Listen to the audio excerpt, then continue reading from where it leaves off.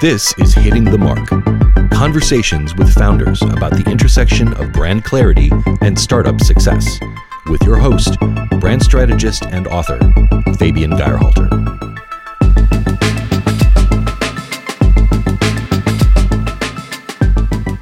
Like someone buys into a universe and they want to have pride in that universe and what it tells the world about them when they buy into that universe. And so when I think about Omsom, I'm like, the universe that someone aligns themselves with when they buy Omsom is this like belief and vision in a proud and loud Asian American world where like Asian Americans aren't quiet and docile and silenced, but celebrated. And that's the Omsom brand. This was Kim Pham, a first-generation Vietnamese-American, daughter of refugees, and now, together with her sister Vanessa, the co-owners of Omsom, the loud and proud Asian food brand of noodles and sauces, already ranking very high on my top favorite interviews ever. When founders start with a why and figure out the how and the what in the process, that's when you know great brand stories are in the making. But before we dive in, I'd like to invite you to give back to the show and or make me your mentor this year. Learn more at patreon.com/hittingthemark. And now, without further ado, over to my super inspiring conversation with Kim. Welcome to the show, Kim. Thanks so much for having me. I'm excited to do this. I'm already having a blast just in our little warm-up conversation here. So you and your sister are first-generation Vietnamese Americans. You're daughters of refugees, and you are now the co-owners of Omsom, the loud and proud Asian food brand of noodles and sauces and all kinds of things in the future. How did this journey to entrepreneurship begin? I mean, where did you see the market opportunity? Were you like sitting in the kitchen, or was it super strategic? Like, how did this happen? I love that it's binary. It's like you're either in the kitchen or it's strategic. That's really it. Or maybe both. How about both at the same time? I mean, you're a food company. I guess, to be honest with you, Omsom is really born from Vanessa and I's lived experiences as daughters of refugees and as first-generation Vietnamese-American women. Kind of a quick background. Vanessa and I were born in a town just south of Boston to refugee parents who emigrated to the U.S. post-1975. And we grew up in a town that was 98% white. And so growing up, I think had a lot of internalized feelings of shame and being other as it relates to our identity. And we very much carried that shame with us well into kind of our young adult years. And I think, something happened around the 2016 election where her and I just took a hard look at the world and we're like, oof, it's not feeling good. And how can we kind of create change, even in a small way in our lane? And that really kind of mirrored our own reclamation and celebration of our own identities. And so Omsom was really born from this mission of being proud and loud about being a third culture Asian American. And we had no idea it was going to look like cooking sauces and noodles, but we broadly knew that we wanted to reclaim and celebrate Asian flavors and Asian stories. And so that was the North Star with which we quit our jobs. I was working in venture capital in Europe. Vanessa was working in consulting here in New York. And we just knew that we wanted to throw our weight behind a mission that really felt like core to us and our family legacy, frankly. And then started kind of all the fun stuff, which was like, all right, cool. We know we want to do Asian flavors, but like, what does that mean? And so we spent a ton of time doing customer research, talking to our friends, figuring out the competitive market. But ultimately, Omsom is a labor of love. It is us creating the world that we want to see and very much using a company as a vehicle for that change. Okay, Kim, I'm going to stop you right there. We're 3 minutes into this interview, and I am completely mind blown. I'm like, starting this based on a mission about individuality and not starting because, hey, I've got this idea, there's this market niche that we can fill and this and that, really going backwards, but starting with your fist in the air, but not as a nonprofit in any way, but just because of representation and feeling like there is a voice inside of both of you that needs to be heard. And how bold to just quit your job and say, well, let's do something. Yeah, that's so funny that you say that. I mean, yeah, we talk a lot about how, I think the way that a lot of startups are founded today, it's like, all right, there are these trends and there's this like intersecting, white space. And I love that. And I almost, sometimes I'm like, maybe those people are smarter than us. But Omsom was really born mission first. Yeah. And I think, that's both a blessing and a curse in many ways, because we've definitely had to learn a lot of business fundamentals as we've gone. Thankfully, Vanessa and I have a decent enough background between tech and VC and consulting. But it really was like, where is our heart? And I think that returning to our values time and time again, has just proven to be the way for us. Were you venture backed, or was that just your own money? So when we were bootstrapped for the first, I'd say 2 years. And by that, I mean, it was my bank account. Yeah. How fun. I know how it feels. I'm going through the same thing right now. It's it's a good, you really distill, you really learn how to distill. But we then raised a small kind of friends and family round and then a pre-seed. And now, we do have investors in our corner just because building a CPG business is so capitally intensive. Yeah. But yeah, in the early days, it was very much just Vanessa and I working on Omsom nights and weekends, just trying to figure out did we have something that had legs? Yeah. And I think thankfully we did. Yeah, you did. And I love how you craft all of your products or most of your products in partnership with iconic Asian chefs, right? You call them tastemakers. But you pay, and it makes so much sense after this intro, right? Why you do this. But I love how you pay them a royalty fee rather than a flat fee for their work, because it's not only is it a cool concept, but it shows how you value them as creatives, right? As artists, and how much you value their contributions. How did that come about, this concept of not creating your own flavors, which I'm sure you could have done, right? But is it community? Is it more about the same idea of empowerment? Yeah, I mean, to be completely honest with you, that was built into our business model day one. I think Vanessa and I, as individuals, have long been frustrated with appropriation of Asian flavors and stories. And we were just like, yes, we're Vietnamese and, we have cooked a lot of Asian food and we love Asian food and it's really important to us, but it's not our place to be telling you how to eat Korean flavors or Japanese flavors or Filipino flavors. And so we knew that from the jump, we couldn't treat Asian flavors as a monolith. We couldn't treat Asian people or communities as a monolith. And that the only way we were going to build a company with cultural integrity was to involve these folks every step of the way from the jump. And so we knew then, right, we got to go talk to amazing Asian chefs who probably share the same vision of us of, wanting to build products that honored our heritage and our motherlands, while also making room for these creatives to tell a unique third culture story of there is no one way to eat Asian or Asian American food. And so let's make it an individual story and bring in these amazing chefs who have deep roots in these flavors, and then also pay them equitably. Also, that was something Vanessa and I had been frustrated with as individuals. And so we're really when I say I'm building the company of my dreams, that's not a tagline. That's not a fluffy founder thing. I'm really, really trying as hard as I can within capitalism to build something that feels aligned with my heart.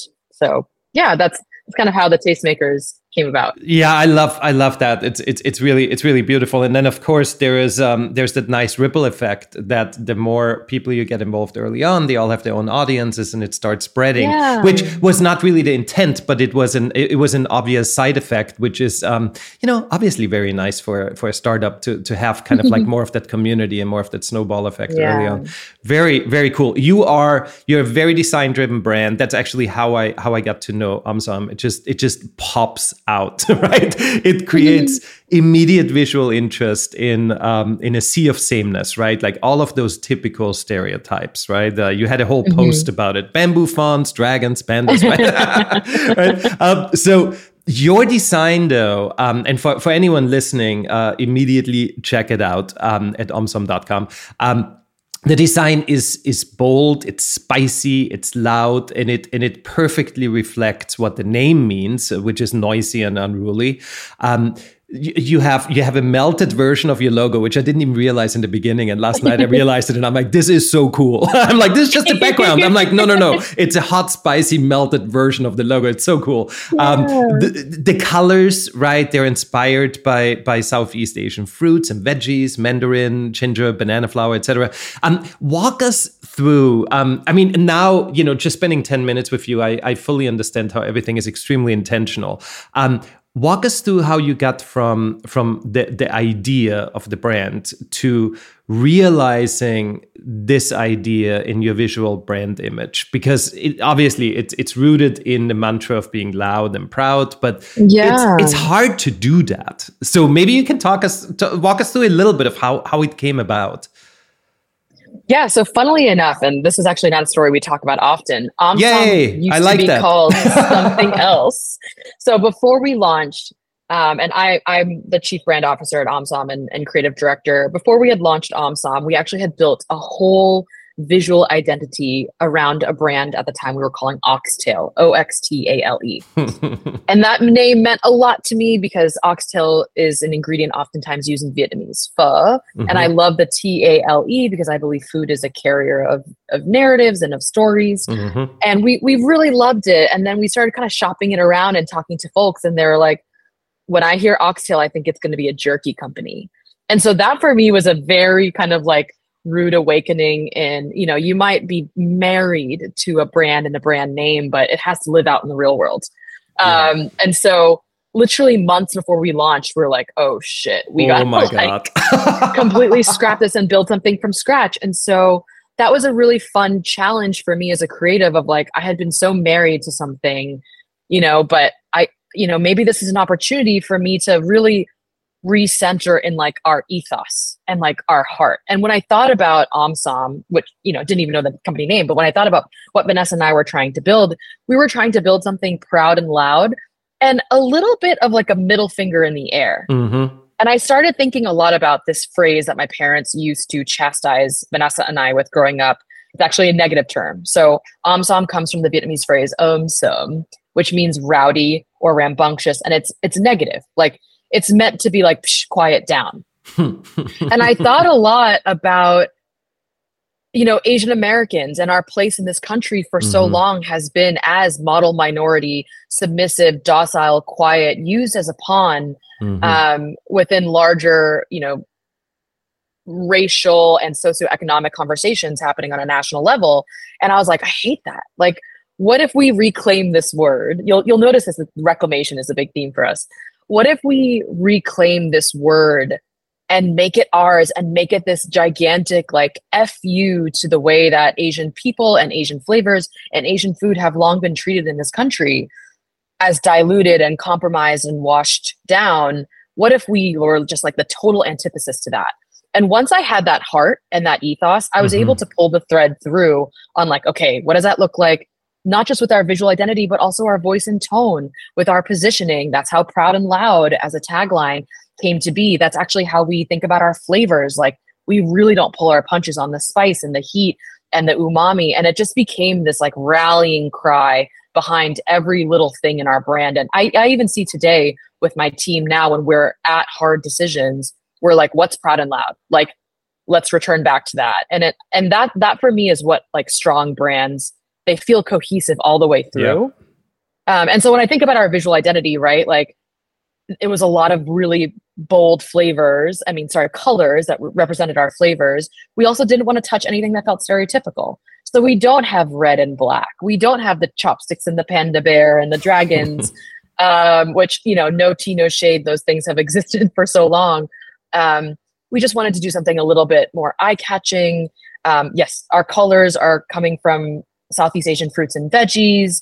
Our brushstroke, our logo, our word marks are really kind of tattoo-like. They're really bold. Like I just wanted it to be iconic, unlike anything Asian you've ever seen before, and really redefine what it means to look and signal something as Asian. Yeah, totally. It was a lot of fun, honestly, as a creative. Oh, yeah. Well, and it shows, right? And people can feel it. And I just imagine, it being oxtail and how this would have potentially changed things, even though to your point, it's a smart name. It's a good. I could say it has legs, but it is a name like that, right? Where you would, as a creative, you would think, well, this would make a lot of sense, and we can still have it be really bold and all of that. And so, new images come to mind. But that idea that when you go so deep, like you had to go 2 months before launch, and come up with something like Omsom, which is so deep, and there's so much soul in it. Right. And having that as the driving force, like 3-4 years later, something like that. Right. And it still is like that fire, which is really, really amazing. So super cool. Super cool. Thank you so much. Envision a world without TikTok and Instagram, no social media at all. How would things have been different for Omsom's trajectory? Like, how important was being able to create this almost instant connection with your community, so quickly? Like, how would it have been different? It's a strange question, but I'm just wondering, because you're so born in social media as a brand. At least it seems to me. That's such a wonderful question, and honestly, such like a fun intellectual exercise. To be completely honest with you, I think if Omsom was born in an age without social media and without the digital real estate to tell our story, I don't know if we'd be alive. I only because I think, like, for so long, especially when you look at this, the mainstream American grocery store, and you look at products in that quote unquote ethnic aisle, they look the way they look because of the space on both like a physical, but also on a cultural level. We have allowed Asian products to exist in the mainstream. And I don't want to shade, my predecessors, but they had to do chopsticks and panda bears and dragons because that was the only way to communicate to Americans, like Asian flavors. It was branded, right? Like that's how you branded, quote unquote, Asian food, right? Yeah. And, I would love to say that, I have hoped that things would change without, social media, but I'm not sure that they have. We look at 2020, we look at these larger reckonings around race and identity in America. And a lot of that was driven by minority communities and communities of color using social media to tell our perspective and our story. Yeah. And so I think Omsom would look so different in a non-digital world. I think we would be in that ethnic aisle. We would probably be looking that, designed that way and branded that way because that's what exists. And that's probably, what the status quo is. And I think it's really hard to change the status quo nowadays without the internet. Yeah. So I think we would look really different. I hope that, we would still commit to the same way as we have, as always, to our mission. I just think that's so much harder in store. Like Omsom is the brand. Omsom is the brand that we are today because we had the digital real estate and the community to tell our story and to really rally first and second gen Asian Americans around us. Like they are our ride or dies. They are our evangelists. They're the reason why we're here today. And I just don't know what that would look like in the store. Oh, absolutely. It's pretty hard to show that heart and soul and mission and community on a package when you have 1 second to look at it, right? Exactly. So, totally. Exactly. Well, let's talk about you being a sister duo, the two of you. I had a sister duo on the show previously, and just like I did with them, it's the obvious question I'm sure you get asked a million times, but I do have to ask you too. How is it working with a sister, right? Like, so, I mean, you have the advantage that Vanessa is not here with you right now. So anything goes. Know, she's too busy. She will never listen to this. Show later. Yeah, exactly. Exactly. Breakout session with Vanessa. Yeah. So I personally think it's one of our greatest strengths as a team is the fact that we're sisters. I mean, people, I'm sure, tell you this all the time, but finding a co-founder is oftentimes like finding a partner or, finding someone to marry. It's deeply intimate. Mm-hmm. It's very integrated and very intense. And I'm just very grateful that trust and love for one another is never on the table. It's always going to be there for better or for worse. Like, we are tied together by blood. And I just never, ever have to question if she is moving and making decisions with like our best interests at heart. I just always know that is a given. And that is the wonderful benefit of, 20 plus years of being really close, obviously as siblings.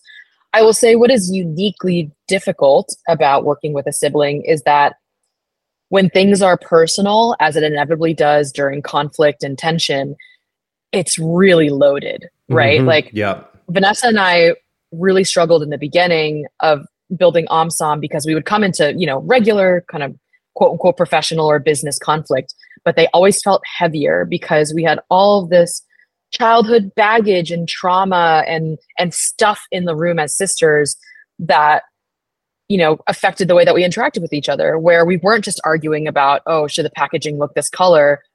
We also had in the room, Vanessa as a little sister, maybe feeling like ignored or bullied by me growing up. Right. And me having like being jealous of her, like some of that sister sibling crap that you have during your childhood still hangs around you, even though you're in your 20s and your 30s. And so we had to get really vulnerable and really honest real quick in a way that maybe other founders don't ever have to do because it's never that personal, perhaps. Yeah. So I'd say that's where we have challenges is like when the challenges are hard, they feel deeply personal. They feel like intertwined with like a lot of our personhood. Sure. And that's quite difficult to divorce. Well, and you have your own individual personalities. Obviously, you personally, you seem to be a straight shooter. You're a self-proclaimed internet weirdo. You're a BDSM educator on social media. So it's like, you both are most probably very different, personalities, and that actually gets me to the next question. Was the decision for both of you to become both the faces of the brand in your own unique individual ways, was that a decision you made from the get-go, or was there ever a thought of both of you staying behind the scenes of the brand? And I guess with the intro of like how personal this is for you both, it's most probably obvious that you always wanted to be the face of the brand in one way or the other. Fabian, you're killing me with these questions. They're so good. Well, hey, at least it's like noon in New York. It's like 9 a.m. here, Pacific. Yeah. So You're killing it. So what's really funny is that we were never meant to be public or external facing at all. Well, that didn't work out. When Vanessa and I started the brand, we were like, oh, well, this is the chef story. The tastemakers are the story. Oh, right? That makes sense. Yeah, because you always knew that's what you wanted to do, right? Like put them on a pedestal, right? Yeah. From the start, they were the ones whose story we wanted to tell. They were the ones, who were literally creating these flavors.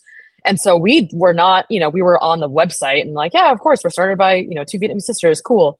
But what was really interesting when we launched and we started talking to journalists and community folks, people wanted to hear our story. And we were really shocked by that. But I think it's because, again, we launched in May 2020. Think about the sort of conversations we're having on a national level. Yep. And then also think about, we were seeing not just with Asian communities, but lots of communities of color reclaiming their perspectives, owning their identity, being proud of it. Yeah. And I think it was quite radical to see two daughters of refugees do something so proud and loud, especially during a time, again, peak pandemic, when a lot of Asian American communities were receiving a lot of hate, right? Oh, around absolutely. COVID. Yes. Yeah. And so strangely enough, like our story started to kind of surface more, and people wanted to talk to Vanessa and I, and people wanted to understand like what Omsom meant. And so we never ever set out for it to be the Vanessa and Kim show at all.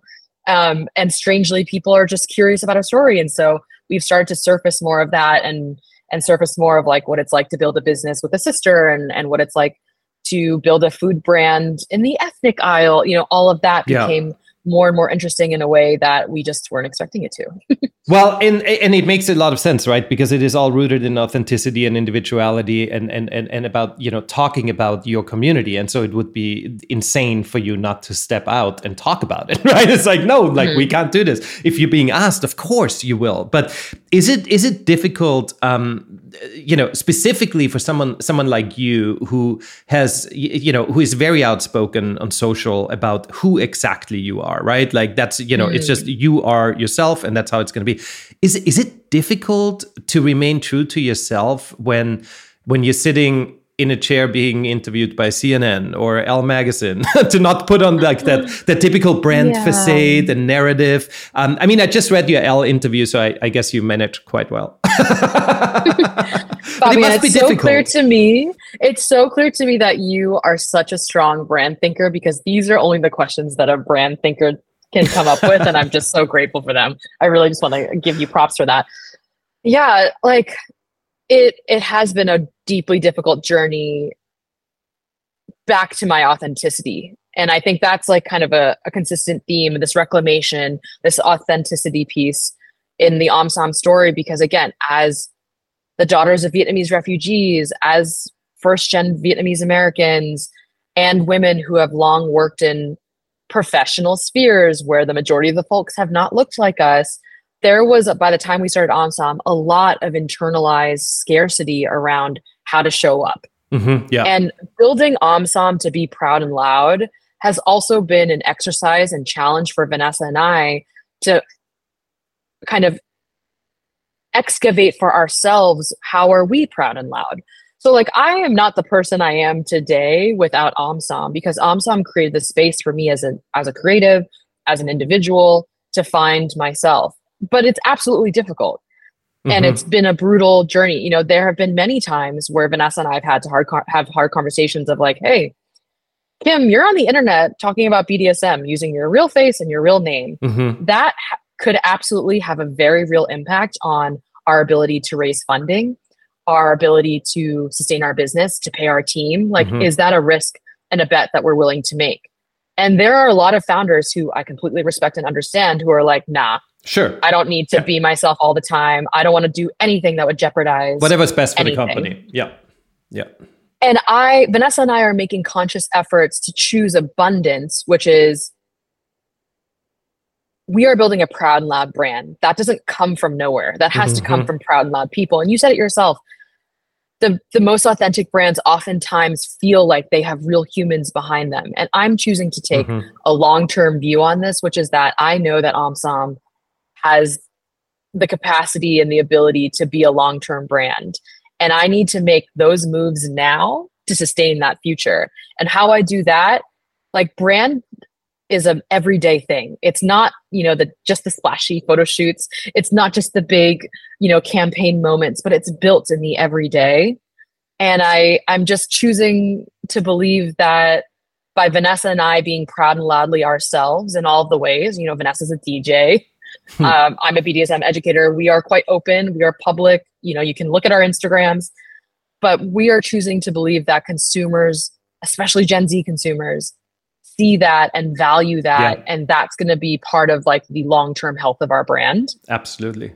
It's a bet, yourself. Though. It's a big bet. And yourself, yeah. Right? Because the idea that you should literally be proud of being loud, right? Because it's so much it's your brand's mantra, but it really it what drives you. Otherwise, it would drive you nuts, right? To not be yourself and be hiding behind this exactly. corporate shell that you yourself created. So why create it in the first place, right? So I think it's amazing. It's really cool. Thank you. And it is difficult. It definitely is. And when you go through Omsom's TikTok or Instagram, you can very quickly see like, oh, they're having fun and they're always like everything is so exciting and it's but a lot of these things are hard. It's a hard decision to actually remain true to yourself like that. And so it's kudos to you and Vanessa. It's very cool to see. Thank you.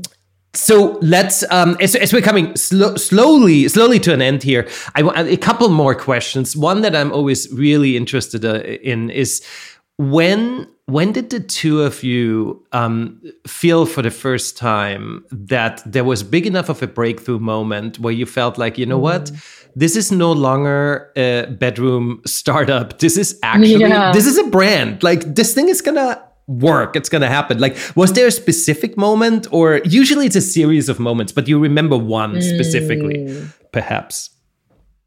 I mean, it is a series of moments. But when we launched, we sold out within 72 hours. I think I was like, oh, shoot. Wow. How many do you produce? 10? I don't even remember. We launched with 3 sauces and we're like, okay, we'll see how it goes. And then it all of a sudden just started going gangbusters. And then we were on the moment for me when it was like big was when we were on the Today Show, maybe a month into launching. Wow. And That's we're like, amazing. oh, there's like, people want Asian flavors. People are cooking at home now more than ever because of the pandemic. And people want Asian flavors that are legit and bold and really in your face. And so then we were like, we gotta start hiring and building out our supply chain more because selling out is really cool, but making sure that you have the sellable product is also cool. And that's the big thing when you said, when I asked what was that big awesome moment, and like literally the moment that you said this was it, and then the next thing is the moment, right? So that I think is the hard thing about being an entrepreneur, that you never get to celebrate the moment when it happens, because the minute that amazing moment happens, you're like, oh, shoot. It's like, now what? Right? Like, it's like, oh my God, I've got this amazing press. Now we're going to make sure we have inventory. Or, oh my God, now I got to hire. Or, oh my God, like there's always, it's really, really hard to just be in the moment and just breathe and say, good job us, right? This is amazing. Yeah. It's not easy, but very, very cool. On the flip side, what was a ginormous brand fail that you went through? Was there something where there was a big fail? There was and fail in the celebrated entrepreneurial internet kind of way, like fail forwards, and it's a good thing. But was there something where you feel like, I mean, obviously, that stuff happens like every other day with a startup. But was there something that is either like a fun story, or you look back and you're like, oh shoot, you know what? Any other CPG entrepreneur could learn from it, or anyone else whose branding can learn from it. Yeah. Or was there something? I guess it's kind of a fail. I mean, it was a fail that happened to us. But earlier this year, I don't know if you remember when like Silicon Valley Bank. Oh yeah, kind of like collapsed. Oh, were you was that your bank? Yes, that was so it was. I'm gonna try to keep the story short because it was gnarly, to be honest with you. But Vanessa was away at a conference. I was here in New York, and I think it collapsed on like a Friday, and we were so busy with running the company that we hadn't like gotten our money out, and so there was this really scary, I would say like 24, 36 hour time period where we were like, I think Omsom's going to die. Yeah. Because, being a CPG business, we are so reliant on working capital. We had no idea when we were going to get the money back, and the SEC was giving us all sorts of information, and we were coming up to our noodle launch in May, and we needed to make that timeline. We had vendors to pay. We had our co-man to pay, all these ingredients to buy, but we had no capital. And so there was I remember this period of 72 hours where we were working through the weekend, literally every single person in my team, literally bless every single one of them. We were like, all right, fuck, like, what do we do? Like, we got to like try to find some loans. Do we put together like a crowdfunding campaign? Like, we kicked into overdrive as a team. really from a place of panic of like, if we don't get this stuff done, we're not gonna be able to produce in time. We're not gonna be able to get our noodles, all of this. And I remember during this weekend, my marketing director, Nina, she looked at me and she was like, what would we do that is proud and loud? And again, I keep coming back to this. Like, yeah, that it shows you what the team is made of too, right? Yeah. And she was like, what would we do if we were proud and loud? And I was like, you know what, Nina? We would tell our community about this.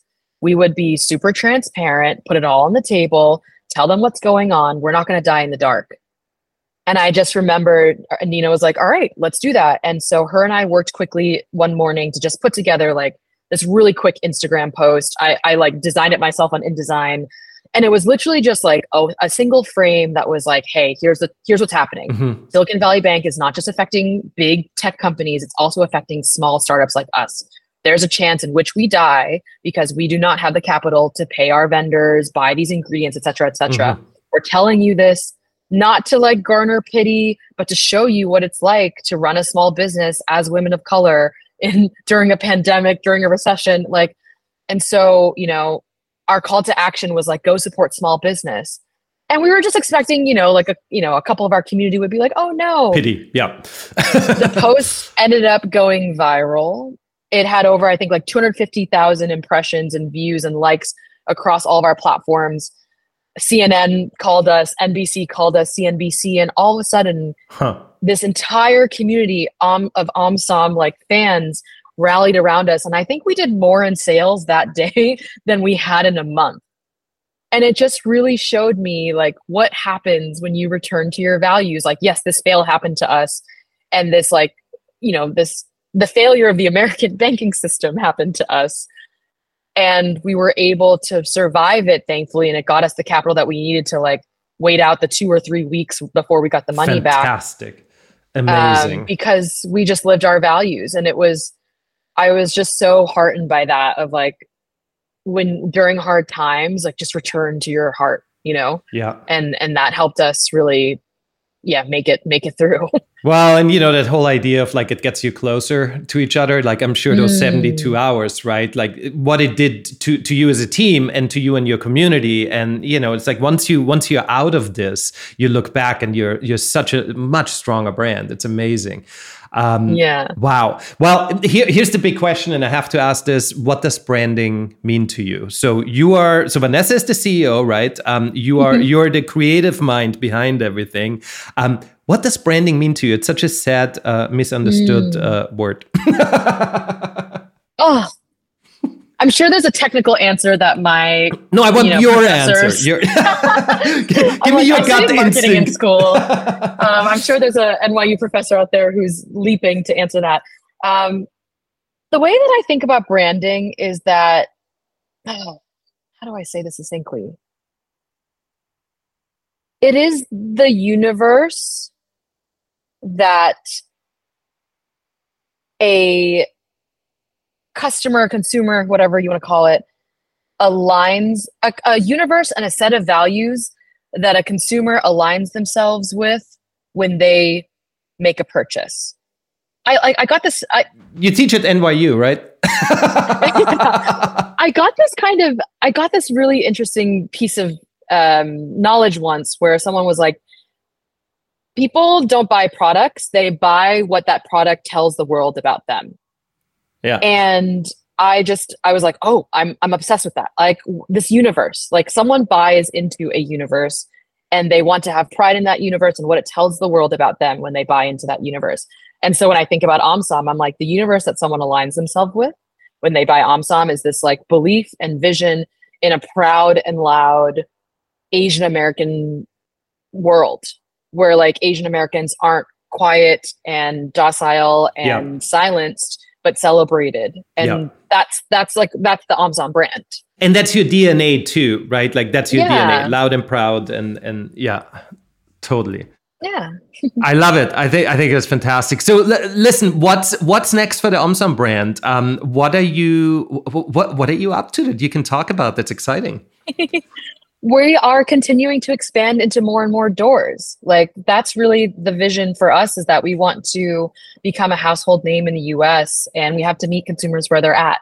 And so we're going to be continuing to expand into more kind of brick and mortar stores. So right now we are in every Whole Foods in the nation, most Targets, and soon we're going to be expanding into more doors. And by the time this launches, we will also be in Sprouts, which I'm really excited for. That is exciting. Yeah, so just continuing, to get folks Omsom where they're at. World domination. Yes, exactly. Hopefully.